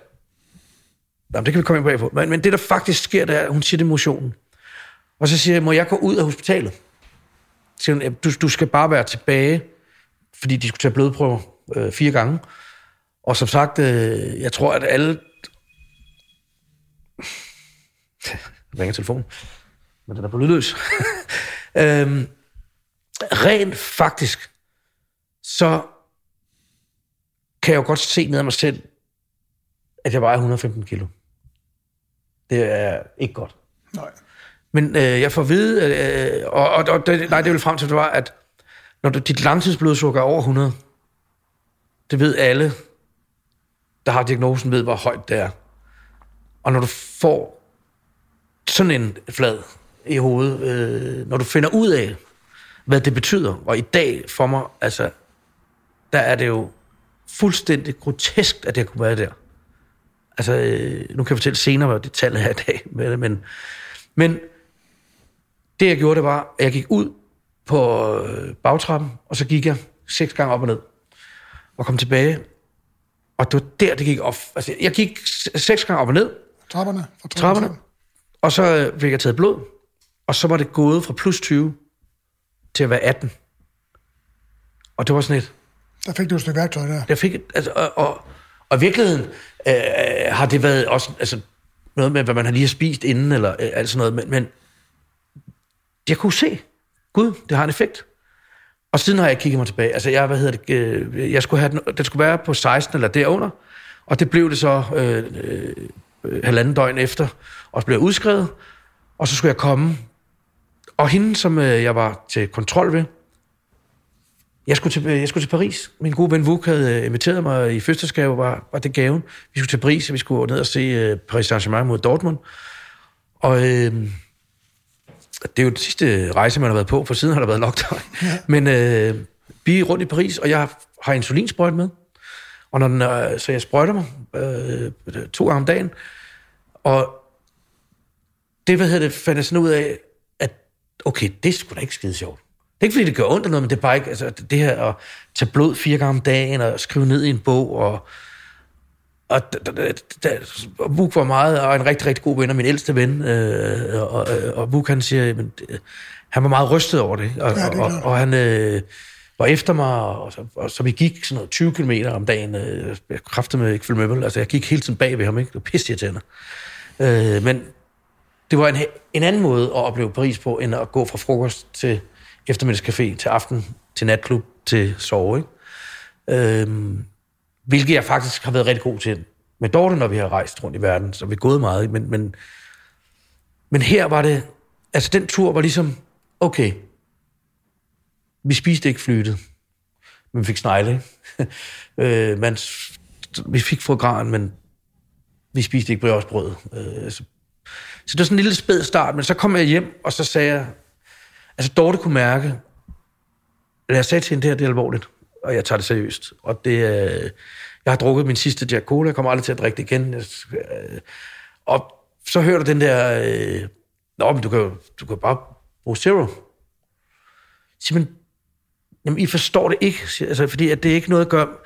Jeg skal finde ud af, på den hårde måde, eller har fundet ud af på den hårde måde, at jeg lever forkert. Men det er stadig levemand. Men så der er nogle ting, jeg fravælger, og nogle ting, jeg så siger, og det har jeg gjort for eksempel med vin. Jeg drikker ikke spiritus, siger jeg, men jeg drikker vin. Fordi... mad og vin. Ja, mad og vin. Altså, men jeg har ikke behov for at få... Vinen var jo bare et spørgsmål om tid, før det gik over i hård alkohol. Ja. Og i dag bliver jeg jo sindssygt træt. Altså, når jeg drikker vin, så jeg er jo den første, der går. Eller falder jeg bare til. Desværre. Ja. Nogle gange kommer du tilbage igen. Nogle gange kommer jeg tilbage. Men det er jo fordi, at alt det sukker, der også er i vinen, rammer mig jo med en hammer. Fordi at jeg er jo ikke blevet mindre tørstig. Det der problem med det er jo, at kroppen har svært ved, når man har nedsat resistens. Det er jo, at kroppen har svært ved at transportere det ud. Altså, ja, og så af blodbanerne. Jamen, så har du heller ikke alt det lort ned i din mave, som rent faktisk... Altså, det er jo også tilforstærket. Så drikker du kakaomælk, fordi så der ligger noget fløde ned i maven, ikke? Eller du har lige spist en liter is, eller fanden du nu kunne finde på, ikke? Men jeg fandt ud af, at jeg skulle gå mange lange ture sammen med venner, så man altså i virkeligheden skulle vi jo have gået den her, i stedet for at sidde. men Jeg har set København fra alle sider, og jeg elsker at gå. Så er der noget nyt, der kommer til, det er så cykling. Altså, man troede jo aldrig nogensinde på, at man skulle have spandex på, men der er altså et eller andet 45 mænd, altså, de har kraftet med knækkekoden i det der cykelverden, ikke? Altså, for det første kører man cykler til, jeg ved ikke mange tusind, det er den ene ting, men du finder kraften også dig selv stående i en tøjbutik, og kigge i tøj, der sidder så stramt på dig. Men jeg må jo sige, det klæder dig op, fordi du for nylig, der sendte du mig et billede efter en cykeltur, hvor du står glad ved din cykel, og du ser så glad og lykkelig ud med røde, sunde kinder, og du så rigtig, rigtig godt ud. Jeg skrev til dig, at jeg synes, det var så pragtfuldt at se dig sådan der, hvorefter du kvitterede med et billede, hvor du så alt andet end pragtfuldt ud. Du lignede en fucking ballon, der var ved at springe i luften. Altså øjnene stod ud af knuppen på dig. Jamen, og der skrev du til mig. Kan du huske, hvad du skrev til mig? Nej, det kan jeg faktisk ikke. Hvis du nogensinde kommer til at se sådan her ud igen, så skyd mig eller noget, ikke? Så skyd mig. Ja. Jeg håber, at... fordi det kan jo vores gode fotograf, Thomas Winther, det kan han jo ikke rigtig for evigt. Det vil glæde mig meget, om du vil sende mig de 2 billeder. Ja. Så jeg kunne smide dem op. Jeg har 2 skræk. Det ene har jeg lige fået fra en fødselsdag hos min gode veninde, Majbert Palm. Fødselsdag. Og New York-billede. Hvad? New Yorker-billede. New Yorker-billede, ikke? Og det er helt... Altså, jeg forstår det ikke. Og jeg ved, at den skjorte, jeg har på, er 6, for jeg havde en skjorte med, jeg ikke kunne passe. Jeg gik ned i Prada og købte en skjorte, og jeg skulle have slips på, men altså, jeg kunne ikke knap de 2 øverste. Altså, hvorfor er der ikke noget, der har sagt til en, at du kan kraftigt ikke engang have slips på? Altså, du kan ikke engang knap dine skjorter, altså. Men jeg håber jo for alle andre, at de ikke skal så langt ud. Jeg har heldigvis lært at leve med det, og 3 måneder efter, skal de sige, så der er noget, der hedder langtidsblodsukker, det er en test, du får hver 3. måned, og det tror jeg faktisk, man skal have resten af livet. Og det har jeg jo så indtil videre fået 3 gange, og alle 3 gange er jeg jo langt under at have diabetes. Altså mit ligger på omkring 35. Så lad os lige op, det vil sige, den ligger på omkring 35. Den ligger på 35 nu, ikke? Altså det vil sige, at mit daglige blod ligger mellem 4 og 6, ikke? Det vil sige, principielt er du diagnosefri. Ja. Selvom du vælger at bruge det som et værktøj og sige, men jeg er kronisk syg, jeg er diabetes 2. Ja. Altså, det der sker er, at du får at vide, at du behøver ikke tage, altså du måske en gang om måneden måske tage det blod. Jeg gør det hver dag. Ja. Fordi at så vi spiser faktisk pasta her forleden dag. Det er meget interessant at se, hvad der sker. Ja, og hvis jeg spiser noget nu, som ikke indgår i sådan, og der vil jeg sige, altså fordi jeg har ikke spist min sidste pasta, men jeg vil bare have, når jeg skal spise den pasta, så skal det være, at Fischer har lige stået og lavet... ikke? Jeg laver jeg har jo heller ikke spist pasta i mange år. Jeg er begyndt det en gang mellem, ikke? Du kommenterer altid på det jo. Når jeg ja, men det er jo klart, fordi... Spiser du risotto? Ja. Men jeg inviterer dig meget snart på min nye version af vongole. Og så fucking skider du i bukserne. Ja, altså det vil sige, altså på vores bryllupsrejse til Venedig, altså hvis jeg er i Italien, altså spaghetti vongole. Jeg laver en rigtig vongole til dig. Altså, italienerne er jo meget søde, og også David, selvom man ikke er italiener. Men de kan jo ikke finde ud af at lave vongole. Altså, der er sådan nogle ting, det er ligesom kartoffelmos. Altså, jeg elsker kartoffelmos, og jeg elsker nye kartofler. Ja. Og det kommer ikke, altså det skal jeg have, men jeg skal bare ikke have det. Jeg skal måske have det 2-3 gange om året. Altså, jeg skal ikke have kartofler, jeg skal ikke have... altså, hvidt brød, jamen, det er meget nemt. Altså, det gider jeg slet ikke have. Altså, et stykke langtidshævet surdejsbrød, der er stik, du ved, det smager. Ja, jamen, men der er vi jo også heldige i dag. Ja. Fordi det er jo næsten alle de gode bager har jo kun surdej, ikke? Jo, men stadig, og det er jo meget, meget sundere end toastbrød, kan vi jo lynhurtigt blive enige om. Men problemet er jo igen... Du skal bare ikke have det hele tiden. Nej, problemet er netop det der med, at du behøver ikke at spise cornflakes og spise hvide boller til morgenmad, og så spise en toast og pastasalat til frokost, og så spise aftensmad, der står 95% ris. Altså, jeg var meget, meget hardcore i 7 eller 8 måneder. Nu er der gået 12. hvor jeg virkelig, altså jeg er jo, altså Du drak jo faktisk heller ikke vin i starten. Nej, men i starten var den helt, altså der skulle jeg ned, altså skulle jeg ned i vægt, men altså mit blodsukker var sindssygt vigtigt for mig at få det ned, ikke? Altså det var virkelig 4 gange om dagen, og jeg var ude at gå tur, jeg skulle ikke på arbejde, men jeg lavede så meget mad. Og jeg fandt ud af, at jeg genfandt glæden også ved at lave mad. Ja. Men jeg havde jo pesto stående, jeg havde jo kimchi. Og kimchi har jeg jo nu hele tiden. Ja. Altså jeg spiser kimchi morgen, middag og aften. Fordi når jeg har lavet det, jeg laver det selv, og det er ikke gæret. Fordi at det kan jeg også godt lide, men så skal det jo stå i et halvt år. Og altså, men jeg laver stadigvæk nogle bakterier, som er gavnlige i det. Ja, altså jeg rent faktisk, så tager jeg blegselleri, tomater, hvidløg, chili, masser af ingefær, og så det koger jeg op, ligesom faktisk en tomatsauce. Og så køber jeg på Istedgade noget, der hedder kimchi-base. Som i virkeligheden sådan... Pasta. Ja, rejer, paprika... Ja, og men det blander jeg i, og så så tager jeg spidskål, hvad jeg har kål, og jeg blander en lille smule gulerod i. Egentlig bare for lidt... ja, og og så blander jeg ned i det her, og så har det stående. Og det har jeg hele tiden stående. Og når jeg sådan... Jeg har 2 bøtter med det, jeg deler 2 bøtter, den ene er færdig, så begynder jeg at tænke, nu skal jeg til at tænke på det. Men jeg kan også sagtens tage det ud og blande i en salat. Jeg sagde noget til dig tidligere. Iceberg. Laks, kinakål. Altså for mig, i min ungdom og barndom og sådan noget, så var det sådan, at du skal tage noget af det sunde. Og så var der en salat med kinakål, dåsemajs, frosne ærter, og hvis Gud forbyder det, var der så måske noget ananas i, eller et eller andet pis, ikke? Og så var det sådan en Kraft, Thousand Island... Sukker med sukker på. Ja, altså det er fuldstændig ligegyldigt, ikke? Så i sindssygt mange år jeg havde iceberg og kinakål. Og det skal siges, at kinakål er en uge gammel. Ja, det kommer tilbage til, men det har man jo brugt i kimchi, ikke? Men så købte jeg... Jeg for lang tid siden, så kunne jeg rigtig godt lide iceberg, men det er fordi, at jeg elsker salat, altså det lærte jeg i Frankrig, hvor det kun er blade. Ja. Og olie og eddike. Ja. Og salt og peber. Ja, altid salt og peber. Og det, der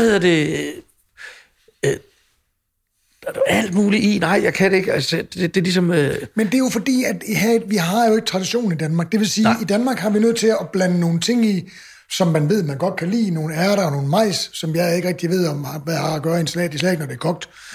Men det er jo ikke, fordi det kan smage godt. Men vi har jo aldrig nogen i det her land haft den der tradition med at vende tingene rundt. Komme olivenolie, citronsaft, salt og peber og smage til. Ja, vi har jo kogt kartofler. Udkogt rosenkål, udkogt blomkål, altså alt, hvad vi fik som barn. Salt, peber og ikke andet. Altså det, Så det er jo klart, man ikke kan lide det. Ja, fordi... Det er klart, man ikke har det inde i sin... Og i virkeligheden var det noget, der bare var der. Ja. Fordi at i virkeligheden, så var det jo stuet hvidkål, altså en bechamel-base, eller opbagt sovs, var virkelig det, der vi kunne lide. Ja, der gjorde det spiseligt. Ja. Men hvorfor jeg lige siger det, det er fordi, at kinakål, iceberg har jeg rigtig, rigtig godt kunne lide længe, fordi at det har knaset. Det er ligesom rucola blev der i 2000, altså det blev, altså lige pludselig var det jo på alle ting. Ja. Og nej, men rucola i sig selv smager jo sindssygt godt. Men iceberg smager ikke noget, så det iceberg skal du bruge. Jeg stod og tænkte over det i går, hvor at vi snittede det altid før i tiden. Men jeg gider ikke at spise snittet iceberg. Det giver ingen mening for mig. Det skal have det er knaset i det, og derfor kan jeg bruge det sammen med noget andet, for at få den ting frem. Ja. Og det gør det pisse lækkert. Jeg synes, det er lækkert, og så springer det ind i munden og sådan noget. Og så købte jeg et kinakål, fordi jeg skulle lave kimchi. Økologisk Og jeg gik sådan og bare sådan, og havde det i hånden, og jeg tænkte, det var satans. Det har jo faktisk, altså før i tiden, når man fik et kinakål, så kunne du ikke mærke, at du havde det i hånden. Det varede ingenting. Nej. Nu har jeg brugt det. Jeg har brugt det i en wokret forleden dag, hvor jeg har nogle dage, hvor jeg kun spiser grøntsager. Til allersidst, sammen med noget kål. Og det crunch, og det gav, var sådan, fuck, det kan noget, mand. Og det skal lige huskes, at jeg har boet i Asien, hvor man jo bruger kinakål rigtig, rigtig meget, ikke? Men jeg har bare haft det der i mig. Nej. Ikke interessant. Ikke interessant. Så man kan sige, jeg lige får at opsummere, fordi det er jo et værktøj, der er vigtigt, og det er jo det, vi gerne vil med det her program. Det der med og nu er det jo kok imellem det her programmet. Andre er selvfølgelig meget velkommen til at lytte med og til at lade sig inspirere. Men det er jo sindssygt vigtigt at forstå, at alle I kokke, der står derude, I ved jo, hvad salt og peber kan. Ja. I ved, hvad citronsaft kan. I ved, hvad oliven kan. I ved, hvad krydderurter kan. Brug dog jeres faglighed, og så brug jeres viden om, hvordan tingene til at smage, til at få noget så lækkert som grøntsager til at smage sindssygt godt. Og jeg vil vædde med, at i alle de år, hvor du har drukket cola og Jack Daniels og de her ting, og levet af sukker, der har du formentlig fået ødelagt rigtig meget af din tarmflora. Helt sikkert. Og dem vil jeg påstå her i løbet af de sidste år, den har du formentlig fået op og stå igen. Og uden din tarmflora, uden en velfungerende tarmflora, der har du ikke noget, der kan trække alt ud af det gode mad, du spiser. Så det er også en vigtig ting. Jeg gik jo vitterligt på toilettet 3 eller 4 gange om dagen. Altså for at skide. Ja. Altså for at sige det helt, som det nu er, ikke? Ja, tak. Jeg kunne simpelthen ikke forstå, at andre folk gjorde 1 gang om dagen. Jeg kunne ikke forstå, om morgenen var jeg 2 gange på toilettet, og så om eftermiddag om aftenen. Altså, men det der er en ting til de lyttere, som ikke er kokke. Jeg skriver en bog om det, og den kommer til at hedde, uden på bogen kommer til at, jeg tager hellere en omvej end en genvej. Eller undskyld, det hedder en smutvej. Men indeni, det er faktisk det, der er lidt mere... den første side, den kommer til at simpelthen stå, tillykke med din diagnose. Fordi det var der faktisk en af mine kokke, storbror, er overlæge på Rigshospitalet og på Hamlet. Og han kom hen og ønskede mig tillykke. Jeg kunne eddermame ikke se det sjove i det. Altså, han kom vildt hen og gav mig hånden. Og jeg var sådan... Nu havde jeg kun hørt... Altså, jeg var negativ over det selv, altså, og... Jeg kunne se det i øjnene på Dorte, jeg kunne se det i øjnene på mine venner, at fuck, man, det er rigtig skidt, du har fået det der. Det er din egen skyld, men vi er sgu ked af det, ikke? Og så står der en, og så ønsker mig tillykke. Og så siger han, prøv at høre. Fra nu af lever du, hvis du følger det, og det er bevist, at folk med diabetes 2, som følger det, de laver en livsstilsændring, og lever meget, meget sundere, end de gjorde inden. Så det vil sige, at de lever længere, og du får et bedre liv. Og jeg troede, at... Jeg kan godt fortælle, at glæden ved grøntsager og glæden ved frugt er fuldstændig sindssyg. Altså, når jeg tager et æble nu, så lyder jeg ligesom ham med vandmelon, når jeg spiser et æble. If you can't hear the man eat the watermelon, then the man don't like the watermelon. Og jeg har det sådan, fordi når jeg får det, så får jeg jo sukker. Ja. Frugtsukker. Og i og med, at du aldrig får sukker, det gør du jo i et eller andet sted, men du fysisk ikke får sukker, så siger jeg til dig, at så smager... Altså, jeg spiste en ananas, hvor jeg måtte stoppe. Jeg kunne simpelthen ikke spise det. Det var simpelthen for sødt. Og det er jo sindssygt. Jeg har gået ind, lige siden jeg var 12 år, har jeg ikke kunnet lide havregryn. For jeg synes, det bare var papir med mælk på, ikke? Jeg elsker havregryn. Det er helt latterligt. Altså, havregrød. Og for eksempel, når jeg skal ud og cykle, hvor jeg har fået sådan nogle, hvor jeg levede sådan lidt, hvor man så ikke spiste. Altså, jeg har jo fundet ud af, at jeg skal spise noget om morgenen. Ja. Og rent faktisk, så det der havrefras, det hjalp til at starte med. Fordi at så det knaste på en eller anden måde. Og så var det faktisk i starten, så kunne jeg tage noget af det. Det gør bacon også. Det har du ret i. Men ja. men det, du ved, de der timer lige pludselig om aftenen, som vi normalt er på arbejde i, hvor vi nu bare har fri jo, på grund af det her corona-shit, ikke? Så kommer der nogle tidspunkter, indtil du er over det. Men det er, altså, det er, altså for mig nu, så Havregrød. Altså, spidskål er jo Ferrari, ikke? Altså, i min verden nu. Det kan så meget, altså. Ja, og jeg skal spise kål hver dag. Jeg skal spise... Nu er jeg blevet... Altså, hvis jeg skal... Nu var jeg jo spise hos dig i lørdags. Ja, det vil jeg lige have isoleret, faktisk. Ja, fordi det var jo fantastisk, og det var så sundt. Jamen, så lad os lige tage den, fordi jeg vil egentlig have bragt den op, og ikke fordi jeg skal sidde og sole mig, men du plejer at være meget generøs med din glæde over, når folk laver mad til dig og sådan noget, men jeg lader bare rigtig ekstra meget mærke til det forleden dag, fordi det var jo sådan, som vi spiser 95% af gangene, og man mangler ikke noget. Overhovedet. Der var grøntsager, og der var fisk, spiste vi, fordi at Dorte elsker fisk, ikke? Altså, jo. Jamen altså, vi spiste fisk. Vi fik fantastisk fisk, ikke? Ja, det gjorde vi. Du havde glemt sovsen, ikke? Kan du huske det? Ja. Du har smidt nød. Ja, det er rigtigt. Jeg har smidt Anders Koklage nød, det er rigtigt. Ja. Men i den grad. Og var vi med det? Jamen, prøv at høre. Altså, vi gik jo herfra og gik hjem, og hvad hedder det? Vi talte ikke om andet. Altså, udover det skønne selskab, men der er til det, så... at det kan nu. Nu havde vi nogle gæster på besøg i går.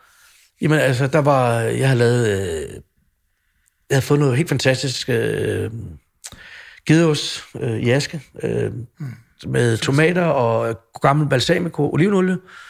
Og så havde jeg lavet rødløg, grønkål, spidskål, rødkål, og som blev bagt i ovnen med blanc d'espelette, olivenolie, hvidløg og andekonfit. Og så var der en grøn salat med, hvor jeg havde taget chili, æble, tomater og gurk, som jeg havde lavet marinere i døgn i sådan en salsa, som jeg blandede ned i 3 slags forskellige blade, ikke? Og så en Dijon vinaigrette, ikke? Ja. Og du mangler ikke noget. Nej. Knas, sur, sødt. Og så synes jeg, de skulle have lov til at få noget af mit kimchi, ikke? Ja. Og det, altså, det er ikke længere, fordi at den der salat med tomaten og gedeost, vil jeg jo aldrig på restauranten servere sammen med andekonfit.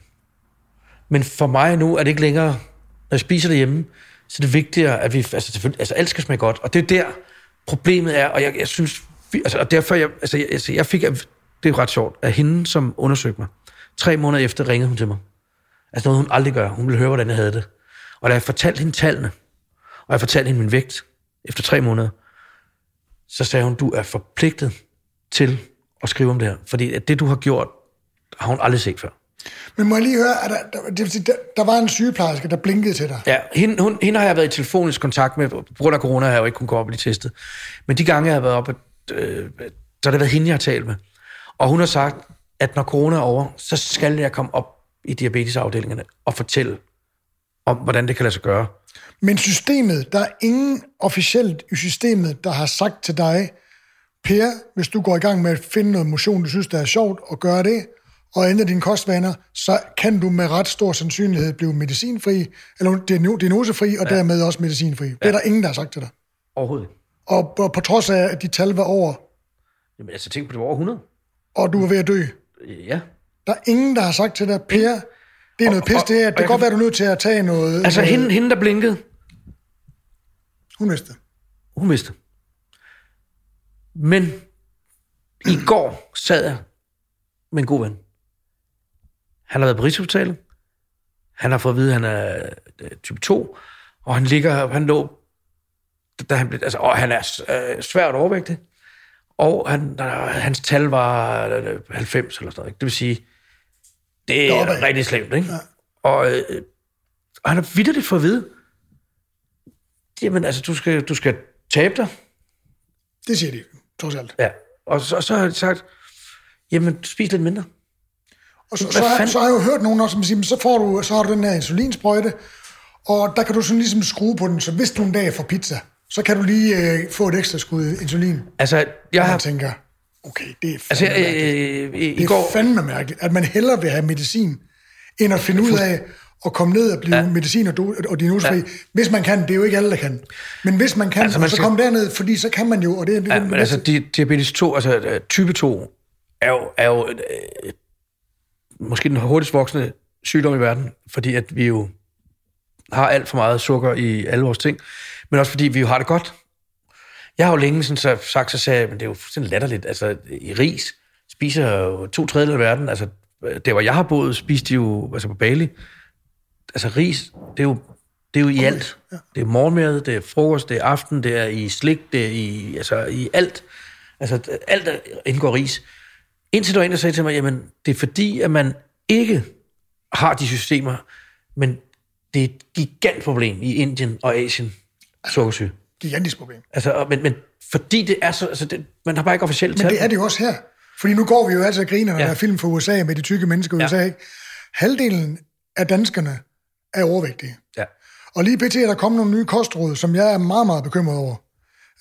Som henvender sig for alle mellem 2 til alle sunde mennesker mellem 2 og 65 år, tror jeg, den er.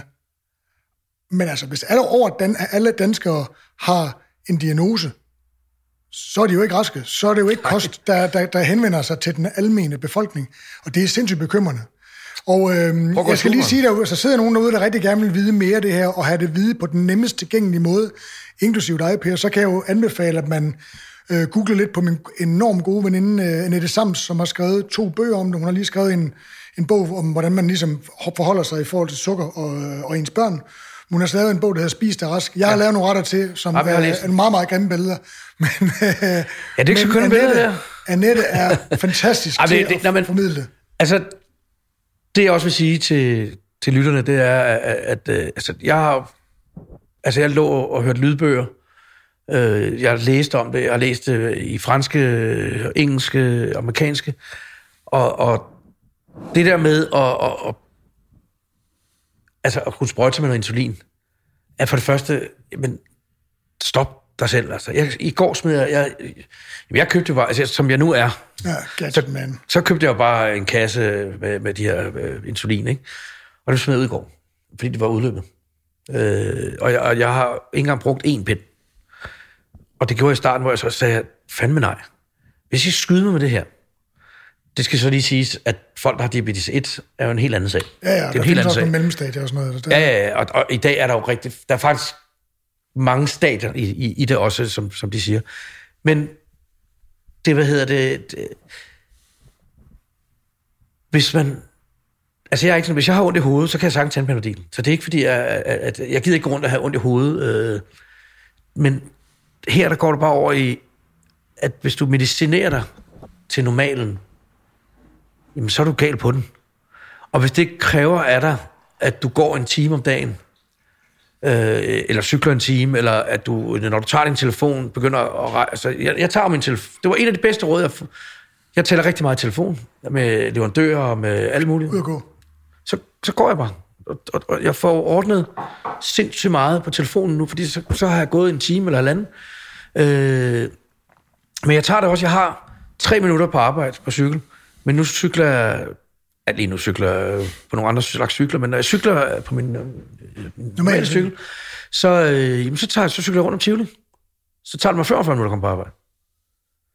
Og jeg er jo i den situation, at jeg er ejer, og jeg har jo et kokketeam og et tjenerteam, og jeg har faktisk folk til det hele. Og i virkeligheden, så skal de se giraffen en gang imellem, og det er jo mig. Og altså mit virke starter jo i virkeligheden først om aftenen. I den forstand, at der kommer gæsterne, og så kører jeg service og er med. Og det er der, jeg får inspiration og sådan noget, men det får jeg fandme også ved at gå i gaderne i København, eller tage op i en skov, eller... Og det hele skal ikke være... Altså, det kan godt være, at det er blevet lidt mere fanatisk, men det, man skal tage det gradvist, og man skal gøre det stille og roligt, men man skal tage en fucking kold tyrker og sige nej. Det er nu, eller... Ja, men du finder også ud af, jamen jeg er fuldstændig ligeglad, om der er en hel skål med slik. Jeg tager ikke noget af det. Jeg rører det ikke. Og det var simpelthen fra start, jeg sagde, men det skal jeg bare ikke. Jeg har købt 70% chokolade, og nu kan jeg godt tage et lille stykke af et eller andet. Og hvis jeg er på restaurant og spise, så siger jeg ikke, at jeg ikke skal have dessert, men jeg havde læst en bog lige i starten, hvor han fortalte om biden af en macaron. Hvor fantastisk det lige pludselig var. Fordi han ikke havde fået, altså i dagligdagen fik man, altså tog han en bid og lagde den.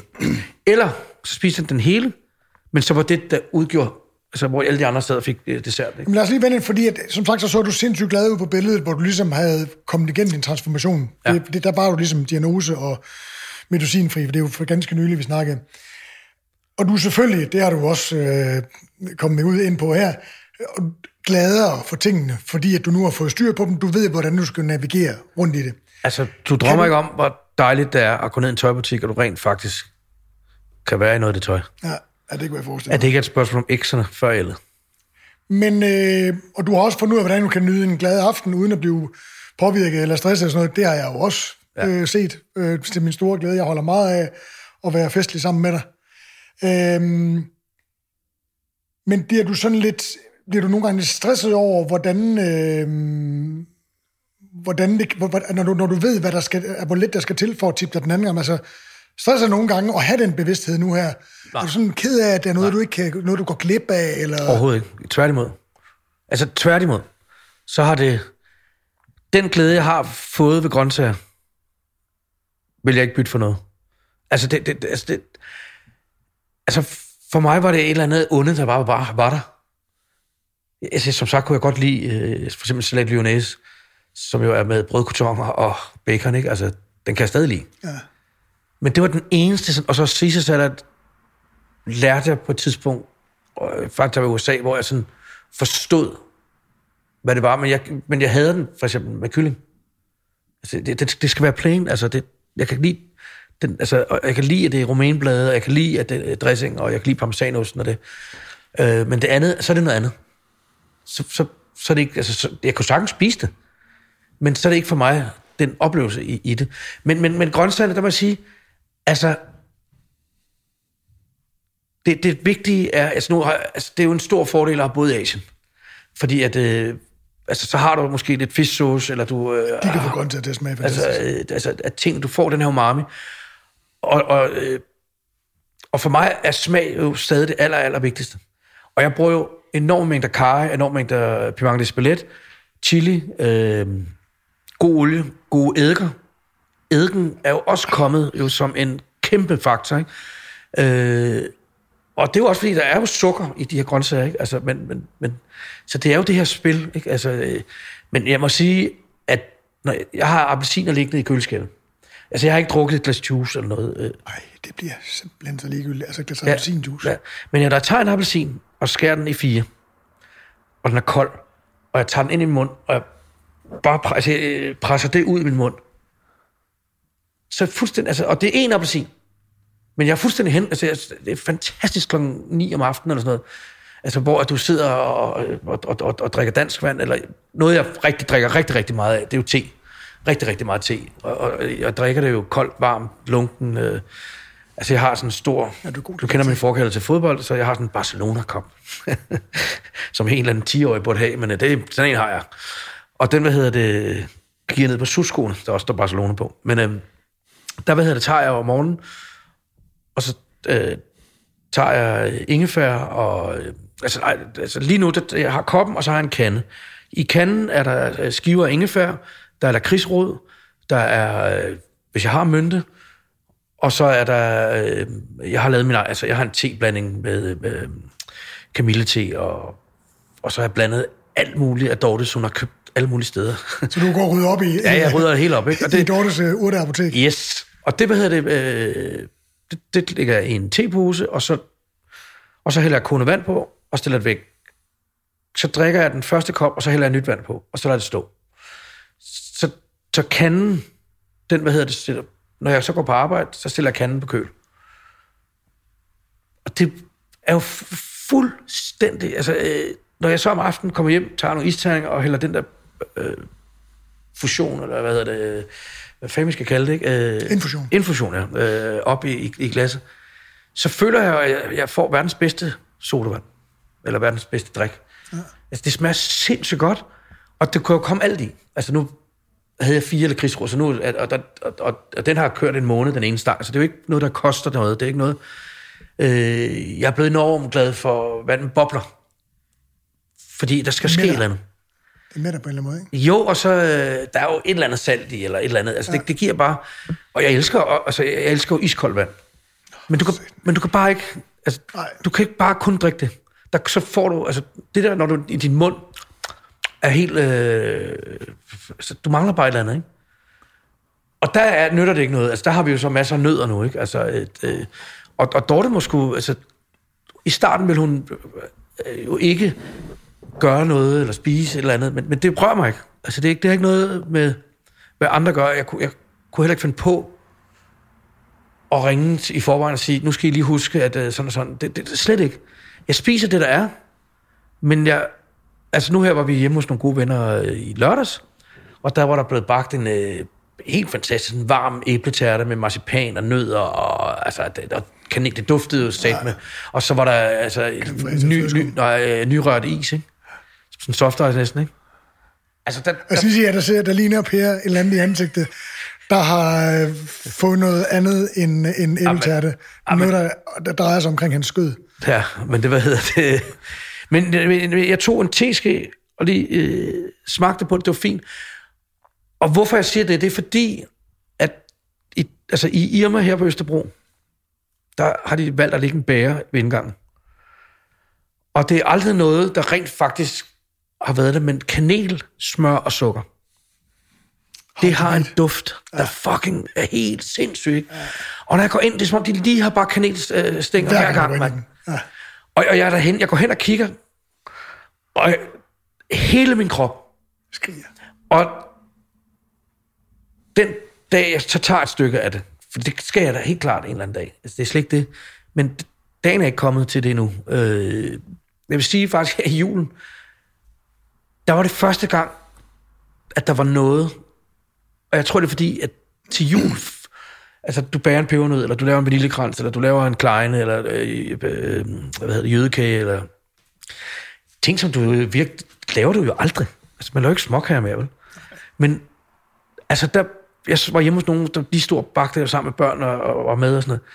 Jamen, der spiste jeg en kleine, og jeg spiste en brunkage, jeg spiste en pebernød, jeg spiste, altså, og nøj, var jeg nødt, ikke?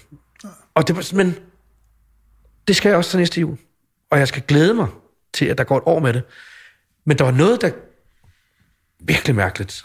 Med nougat og marcipan. Og jeg har holdt mig for alt sådan... Det kunne, altså...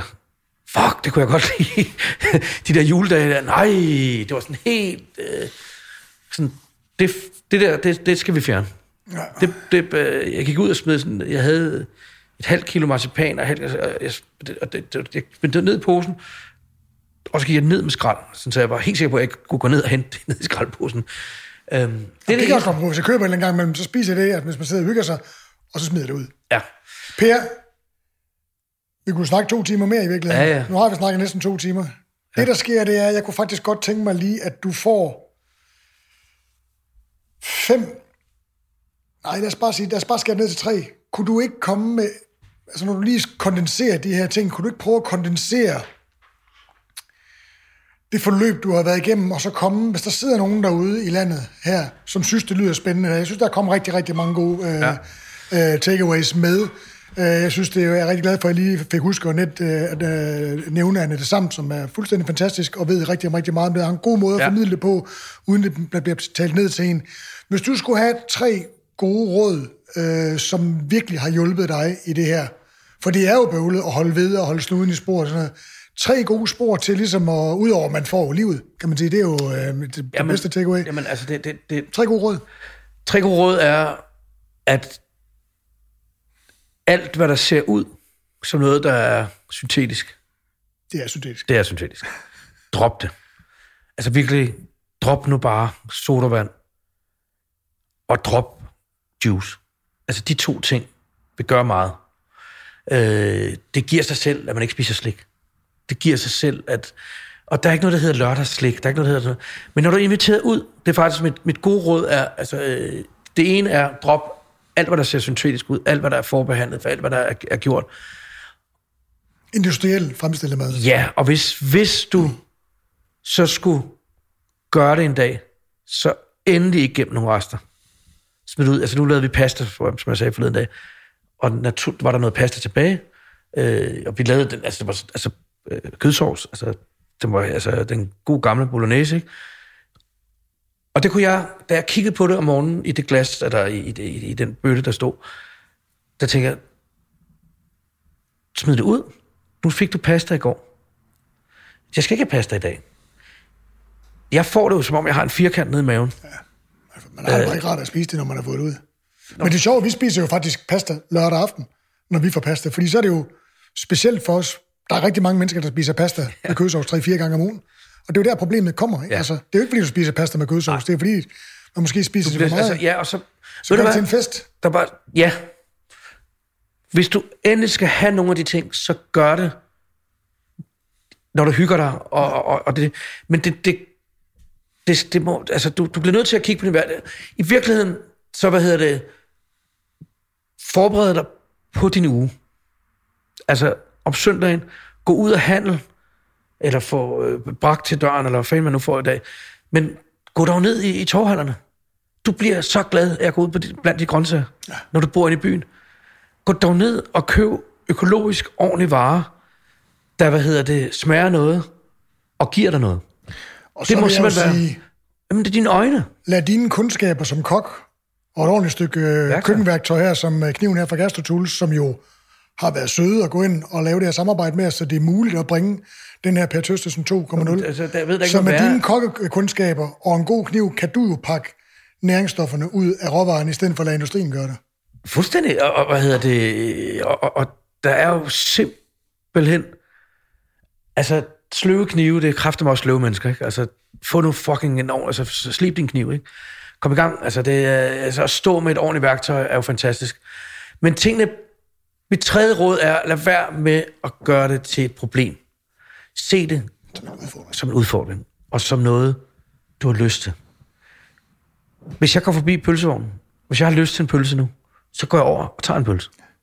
Men jeg har ikke lyst. Jeg tror, at du sagde det til mig for en del år siden, hvor vi i Italien, og der havde du lavet noget kanin, og jeg sagde til, at jeg vil gerne bruge kaninbouillon og resterne til at lave en risotto i morgen. Og så kiggede du på mig og sagde, du skal kraftedeme ikke lave risotto. Og så kiggede jeg på dig og sagde, det skal du fucking ikke bestemme.